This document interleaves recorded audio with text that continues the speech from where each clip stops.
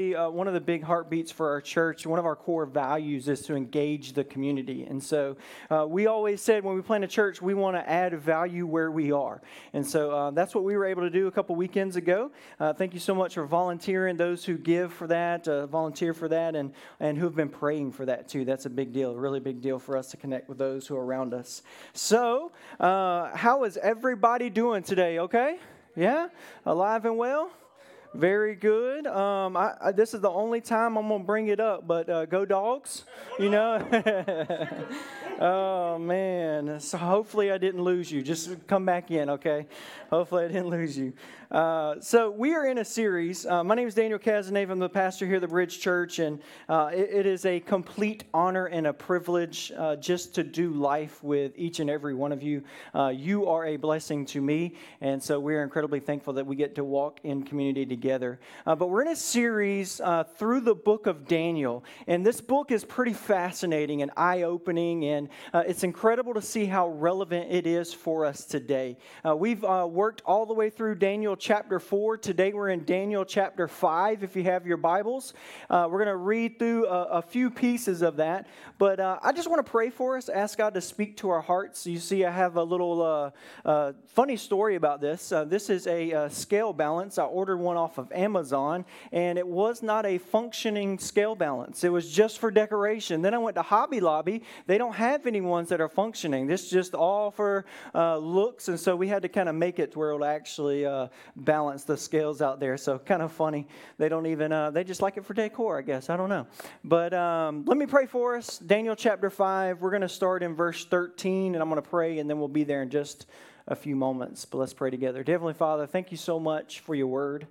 Thank you for each and every person that's here in this room and can hear my voice online. God, I know that there's a lot going on in our world today. I know there's a lot going on in our individual worlds. God, I just pray over the next few moments that we can take that weight and we can lay it at your feet, God. That we could take a deep breath just to receive your word, to receive your truth, to receive your wisdom during this time. God, I pray right now over the next few moments that those who need to be comforted, that they feel your comfort, they feel your peace, God. That you would move and work inside of this local community. God, I pray that you stir our souls for your mission and for your heart to live out this calling that you have given us, God. I pray that I will decrease so that you may increase. And we ask all this in Jesus' name we pray. And everybody said? Amen. Well, the title for the message today is The Writing on the Wall. The Writing on the Wall. Have you ever heard that phrase before? Oh, the writing is on the wall. And most of the time it's used in a heavier kind of negative connotation, right? It's, I see the writing on the wall. Doom is getting ready to happen. The writing's on the wall. I know what's going to happen at my job. The writing's on the wall. I know what's going to happen with him or know what's going to happen with her. And that phrase originated right here in Daniel chapter 5. We see that the writing on the wall, it means something, and the reason why it carries this weight is we're going to see today here in Daniel chapter 5. But in order to catch us up, for us to understand where we're at in context, especially if you're just maybe joining us for the first time, Daniel is a prophet. He is a young man here in Daniel chapter 5. He's actually older now, but he was taken into captivity. A city called Babylon came in and took over Daniel's people and took him captive, took him as a slave, and they moved to Babylon. And so Daniel's trying to navigate this world that he has no clue what it is like, no clue what the society is like. He grew up Jewish, learning about God, and here now he's in a Babylon city where they worship whoever the emperor is, whoever the king is. And so he's having to navigate through all of this, and we've seen how God shows up in each chapter. Well, we got to Daniel chapter 4, and from Daniel chapter 4 to Daniel chapter 5, there's a pretty significant shift here in the book of Daniel. Daniel chapter 4, we see King Nebuchadnezzar. We've been calling him King Neb. He has been in reign throughout this entire time. Now his grandson is the king, Belshazzar, in Daniel chapter 5. And we see that 23 years has passed from Daniel 4 to Daniel 5. And so Daniel, most people believe so it's been 70 years since Daniel 1 when he was taken into captivity. So he's older than that. They believe he was an older teenager when he got taken into captivity. And so in Daniel 5, it's about 70 years since that event. So he's 80 plus now as he's walking through this. He's not very, from the story we're going to see, he doesn't seem to be very active on the king's court anymore. You're going to see why we believe that when we read it here in Daniel chapter 5.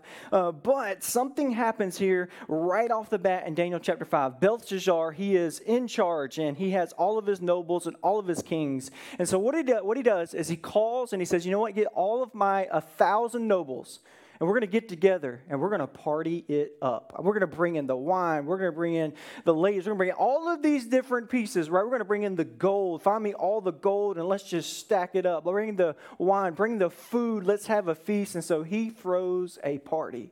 Well, what's happening behind the scenes is that there's two countries that are getting ready to come and take over Babylon. And some scholars even believe he knew this. That's why he called the party. He wasn't sure what to do, or he thought that was soon to happen. And so he threw the party as kind of this last little hoorah for him and his country. And so he's throwing this party. Well, he realizes that there are these gold pieces of cups and gold pieces that were taken from Jerusalem, taken from the temple. And so he calls his nobles and he says, go get all of those nice fancy cups that were taken from the Jewish people, and let's fill them up. Let's use them in our party, right? And so this is all happening. And we see that Belshazzar, he has erected all of these other gods that they worship. They worship the god of gold. They worship all the kind of statues. They worship himself as king. And so he's done this all throughout his reign. And so the writing on the wall happens because right in the middle of this party, get this is one of the most eerie stories we see here in the Bible. In Daniel chapter 5, they're in the middle of this party. The music is pumping, the drinks are going, and all of this is happening. And all of a sudden, a hand that everyone can see floats up to the wall. Everyone can see this hand. Can you imagine? I'm talking about a hand floats up, and the hand begins to write this message on the wall, the writing on the wall. Of course, everybody is beside themselves. They don't know what to do. I would assume the room kind of scatters. I mean, I'm probably out of there, right? And the room scatters, and Belshazzar is left going, what does this mean? Like, what is happening? And during those days, we see in Daniel chapter 2 and 3, when they're trying to interpret dreams, they have these magicians and these wise men that they call. So he calls them in again. He's like, what does this mean? There's a literal hand wrote this on the wall. And what does this mean? And nobody could understand what this means. And then the Bible describes the queen mother. So most people believe that it was probably somebody who was married to Nebuchadnezzar during those times. And so the queen's mother goes, you know, there was a man back in the day that used to help your grandfather, used to help King Nebuchadnezzar understand all of these themes, all of these dreams. And I love this. This is pretty incredible. You know how she describes him? This is a man that has the holy God living in him. I love that description. She's like, he has the holy God living in him, and he understands these riddles and these problems and these dreams, and you should probably call him. So Daniel, they have to call Daniel in, and that's why I say he's probably not on the immediate king's court anymore, because they have to go find him. And they find Daniel, and Daniel walks in, and he knows what's happening around him, but he walks in and he sees that they're using God's holy instruments to worship their pagans and all of this, and he sees this. And so you see Daniel get a little harsh in here, and he begins to pray, and God gives him wisdom for what these saying means. And so we start here in Daniel chapter 5, verse 13. Everybody still good? Yeah. Very good. Verse 13, it says, so Daniel was brought in before the king. The king asked him, are you Daniel, one of the exiles brought from Judah by my predecessor, King Nebuchadnezzar? I have heard that you have the spirit of the gods within you, and that you are filled with insight, understanding, and wisdom.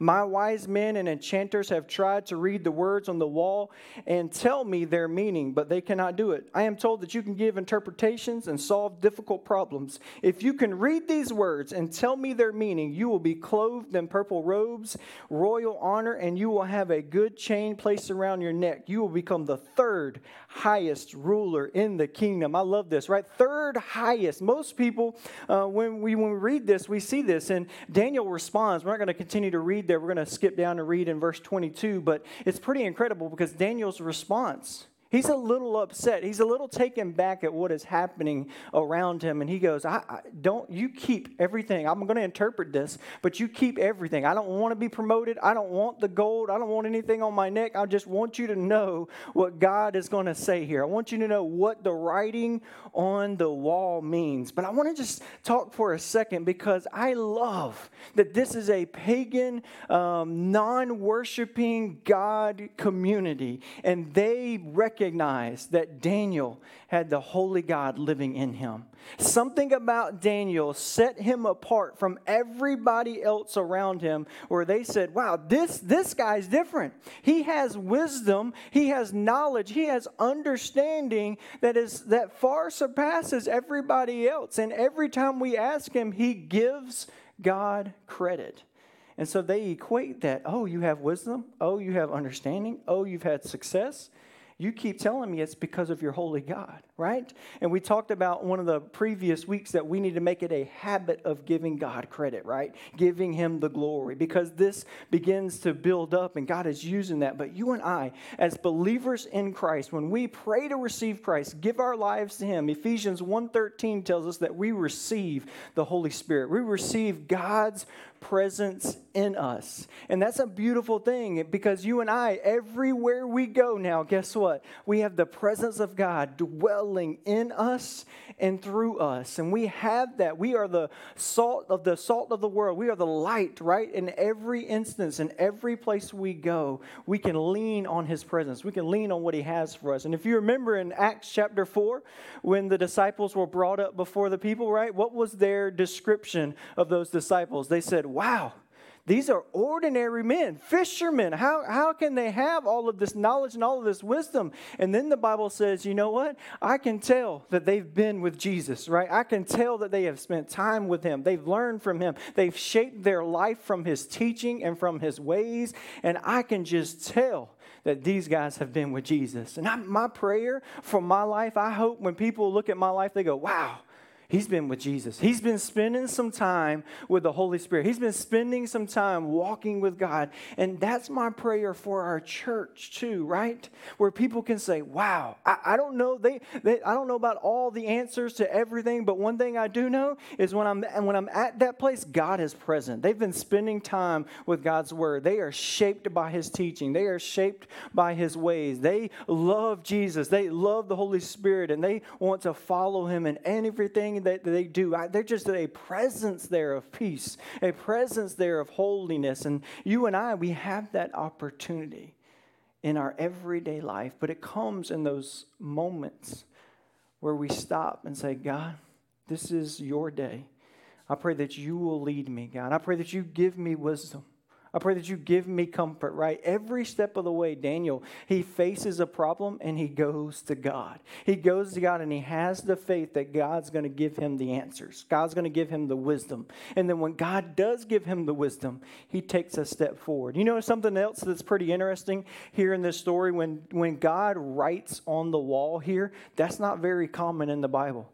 And in fact, this is one of the few places where God actually speaks directly to his people, directly to people for a message. A lot of times he's speaking through a prophet, right? He's speaking through the disciples. The Holy Spirit's working in them in the New Testament, and he uses his people. But this time, he goes directly, right? And he is the finger of God. You know where else we see this? In Exodus, when he writes the 10 commandments on the tablets, right? The hand and the finger of God. And then we see the 10 plagues where the magicians, they look back and they go, wow, this is the finger of God. This is the hand of God. And we see that God uses these particular times to get a message out. And so we continue here in Daniel chapter 5, and now we're going to really see what these words are and what these words mean. Here in Daniel chapter 5, we're going to start in verse 22. It says, This is Daniel addressing Belshazzar, the king. You are his successor. And he's talking about King Nebuchadnezzar and how Belshazzar watched King Nebuchadnezzar go away from God, go away from his ways and worship other idols. And he's basically saying, Belshazzar, you're doing the same thing. You didn't learn. You didn't learn. And so in verse 22, it says, you are his successor, O Belshazzar. And you knew all of this, yet you have not humbled yourself. For you have proudly defied the Lord of heaven and have had these cups from his temple brought before you. You and your nobles and your wives and your concubines have been drinking wine from them while praising gods of silver, gold, bronze, iron, wood, and stone. This part here. Gods that neither see nor hear, know anything at all. But you have not honored the God who gives you breath of life and controls your destiny. So God has sent this hand to write this message. This is the message that was written. Mene, mene, tekel, parson. These are what the words mean. Here's the message here. Mene means numbered. God has numbered your days of your reign and has brought it to an end. Tekel means weighed. You have been weighed on the balances and have not measured up. Parson means divided. Your kingdom has been divided and given to the Medes and the Persians. Then Belshazzar's command. Daniel was dressed in purple robes. A gold chain hung around his neck, and he was proclaimed the third highest ruler in the kingdom. That very night, Belteshazzar, the Babylonian king, was killed, and Darius the Mede took over the kingdom at the age of 62. Daniel comes. This is a heavy message to deliver, and Daniel has to deliver this kind of message over and over again because King Nebuchadnezzar and Belshazzar, they continue to go against God's ways. But we see these two instances here, that God is holy and God is just, right? And he doesn't just let everybody go and go, just live how you want to, right? And I'm going to offer forgiveness, right? But he goes, I am holy and I am just, but we see that he is patient. That over and over again, he says, I'm going to give you multiple warnings. I'm giving King Nebuchadnezzar all of these warnings over and over again because he's hoping that he will turn and worship the true God, right? But King Nebuchadnezzar kept going back. And then Belshazzar, he's saying, I'm giving you all of these warnings and you didn't learn from your predecessor. You didn't learn for yourselves. And so now I have to step in. Now I have this moment of division in your kingdom. And I just want to take a few moments and talk about what each one of these means, not only for them, right? We see what it meant for Belshazzar in the Babylonian nation. But what does that mean for you and I, right? Because we don't have a kingdom. Like, I'm not a king of a kingdom, right? I don't have my own rule. It's not going to be divided one day. There's not much to divide, right? And all of this. So what does that mean for us in our lives? And we see that this truth, the first one he says, mene, mene, numbered. God has numbered the days of your reign and brought it to an end. I think for you and I, the Bible teaches us here in Psalm 90:12, it says, so teach us to number our days that we may have the heart of wisdom, right? Teach us to number our days so you and I know that this life is not going to last forever, right? James in James chapter 4 describes it that is a mist, but a vapor, right? The one moment we are here and the next moment we are gone, that we are not going to continue on this earth forever, but our days, and it brings about you and I. It doesn't bring this weight of discouragement. But in Christ, we have this hopeful expectation that we are going to be in the presence of God. But it also gives us this urgency, right? It gives us this purpose and this mission of going, you know what? It's wise to understand that truth. It's wise to understand that because we can end up like Belshazzar, right? Oh, I just have one life. I'm going to live forever. I am the king. I can do whatever I want, right? But I realize, you know what? No. My days are numbered. They need to be purposeful. They need to be meaningful. They need to be intentional. I need to take every day of, God, what is my mission today? God, how do you want to use me today? And it's a beautiful picture, right? And I believe it is a healthy weight that we must carry, right? This revelation that God has numbered our days. And these two words, I was talking to Dave this week, and these two words have just been on my heart here lately. Because of everything going on and just we're heading into the holidays, and sometimes life can get heavy. Am I right? Like, life can get heavy and we're trying to carry it all. But I believe I'm still hopeful. I'm still hopeful for the church because I believe Jesus is the answer. And I still see him healing and redeeming and changing lives today. So I'm hopeful. But the weightiness of our world, I have a hopeful urgency, right? It's a hopeful, these two words are just on my heart. A hopeful urgency because Jesus is coming back one day. And my time on earth, I have a beginning and an end. And God has a purpose for me every day. And I'm like, God, what is the urgency of how you want to guide and direct? And then he continues here and he says this. He says the second word, tikel, means weighted. You have been weighed on the balances and you have not measured up. You know what's beautiful about this picture? This is an incredible picture of the gospel.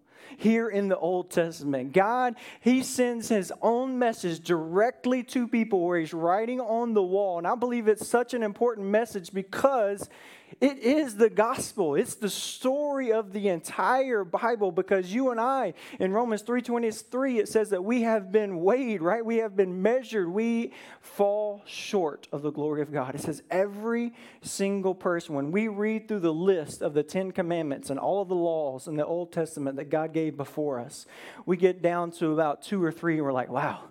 Yeah, I've fallen short. I've made mistakes. I've lied. I have envied somebody else's things. And whatever that may be, it's like, wow, I definitely do not measure up. And we see the balance in the scale here. This is a functioning balance scale. You get that? Anyway, and so we see this here, but we get on one side. And I wanted to use this illustration because I think it's pretty powerful. Because in our lives, when we are weighed and measured before God's law, we do not equal out. We are found wanting, right? We feel the weight that God is holy and we are not equal up to it, right? We have fallen short. There is a definite difference here, right? But what you and I do, and this is what Belshazzar did as well, is we only view ourselves from the earthly perspective. And here's what we do. We take this, don't fall over. We take this and we're like, you know what? I don't even need, this is the eternal perspective. This is the spiritual weight that God is talking about. And I just don't need to see this. The Bible even describes this, that we are blind to God's message, right? And here we're hiding this and going, you know what? I don't need to worry about that. I don't need to worry about that. Like Belshazzar, he's like, let's live it up, right? Like, let's just live in the moment. Here's what it's about, right? Because it's all about now and what's happening on earth. But God wants to show us that there is an eternity that you and I have been created for. There is things that are happening behind the scenes that God is moving and working with. And here's what happens when you and I just focus on this. Because this is a reality. This is happening on earth, right? But all you and I feel is the weight of this sin, right? That's all that is here is this weight that has weighed us. This is shame. This is guilt. This is the heartache. This is I can't believe I did that, because we can't see the answer, right? We've hidden it, or we've turned away from it, or maybe we've never heard about it before, right? But all we're carrying is that this life is incredibly difficult and it is heavy, and I'm carrying the weight of shame and guilt, and I'm not good enough and I can't make it. And the devil, he likes blinding this, right? Because let's just keep piling this weight on. Let's just keep holding them back. Let's just keep stopping them from really seeing the truth is what is happening, right?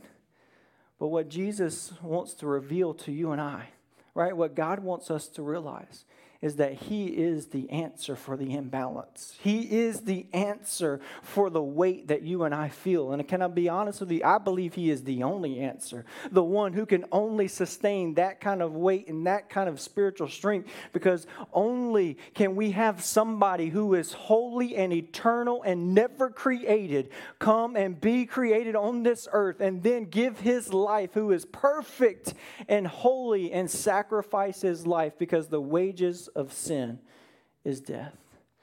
And Christ says, I love my people so much. I love my creation so much. I want to provide a way for them. I want them to see this. I want them to understand. And so Christ provides a way to balance out the scales. Y'all don't judge my scale, because if it don't balance out, to balance out this scale for you and I. And now the weight is lifted, right? The weight is lifted, and Christ has taken this weight off our shoulders, and now we live a different lifestyle because we realize I am not made just for this earth. I am made for eternity, and Christ has taken that weight off of me. I have been set free. I have been redeemed, right? And now I want other people to know. I want to kind of help peel the layers back of going, this isn't it. You don't have to carry the weight. There is more that is out there, and Christ has provided a way, because the last word that he talks about here is divided. Another translation will say that you have been found wanted, right? And we see in Matthew 25, when Jesus returns, he is saying, I'm going to separate the sheep from the goats, right? I'm going to separate those who truly follow me and those who do not follow me. That you and I, there will be a day when we have to come face to face with God, and he is going to weigh every single one of us. And on our own, we fall short. On our own, we fall to sin. But what Jesus says, that I am the way, the truth, and the life, and those who believe in me, I will take that way. I will atone for their sin. I will make a way for you. I will make a way for those who believe in me. And we may be sitting here thinking, how can a loving God send people to hell? How can a loving God look at his creation and go, oh, let me just separate the sheep from the goats here? How can he do that? And I'm reminded of this story every time. Where there was a season in my life where the kids were younger and they rode the bus home from school, and one of the days they got off the bus and they come off the bus. You know, when they're young, they're super cute. They're like, you know, they want to hug you and all that. And so they're coming off, and we're hugging them and hanging out. Well, our youngest son, Bennett, he's excited. He's ready to get home, so he takes off around the bus and he cuts across the street, right? And as he cuts across the street, of course, I'm like, no, like the cars are coming, like, stop, what are you doing? Like, you can't do it. You know, I'm running after him. His brothers are running after him. Stop, trying to get his attention. You better stop. And finally he recognizes and he stops. So the car sees him, the car stops, and he comes back. And I just remember that, my heart's pumping, adrenaline's going. But I'm just like, what? You're like, stop, right? All of this moment, all of this situation.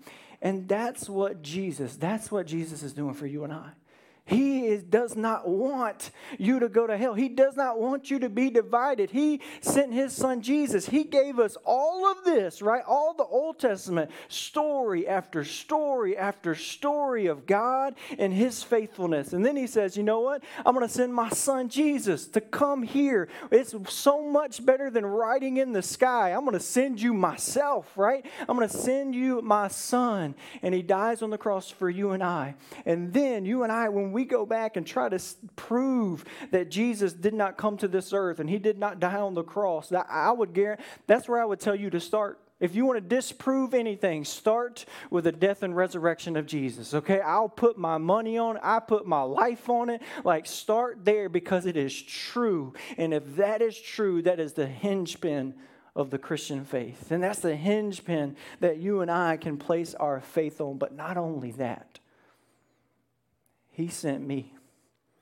He sent all these people in this church as that continued voice of going, you don't have to live this way. Not only did he send his son, but now he's sending his church. You and I have a mission, right? We're continually trying. People are like, you know what? No, I don't want to think about that right now. You and I come back. No, let's talk about it. Let's think about it, right? No, I don't want to talk about it, right? I feel this way. Well, let me just show you right here. And we keep bringing that back because it's so important. This hopeful urgency. This is the answer. We carry the answer of the message, the hope of the world. The King of Glory has made a way, and we have the privilege of walking out these walls and carrying that hopeful expectation every single day, that the world doesn't have to be divided like this, that Jesus has made a way.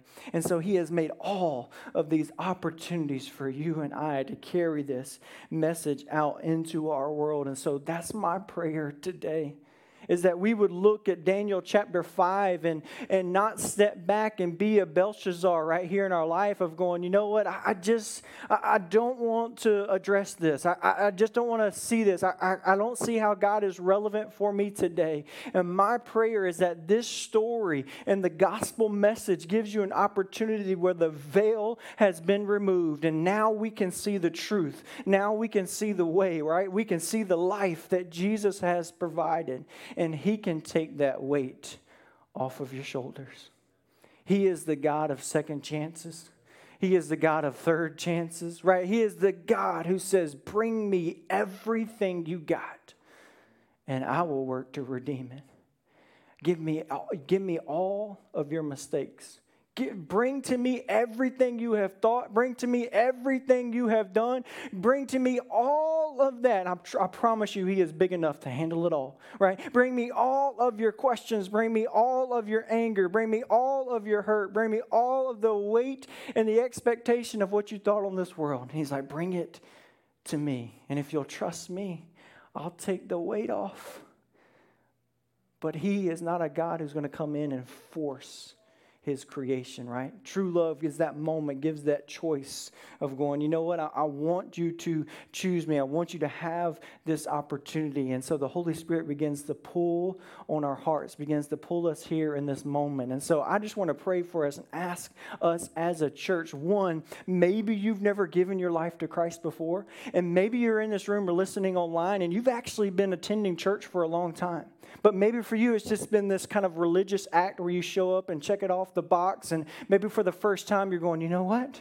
I've never had a relationship. I've never actually trusted Jesus as my Lord and Savior.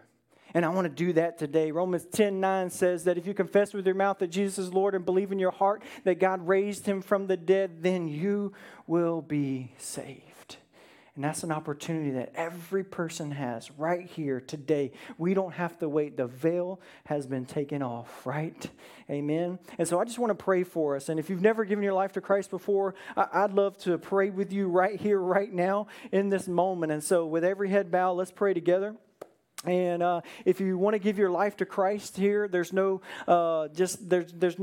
method in our words. It's a confession of faith that we have in Christ. And so just pray something like this. Dear Heavenly Father, God, I know that I have fallen short. I know that I have sin in my life, God.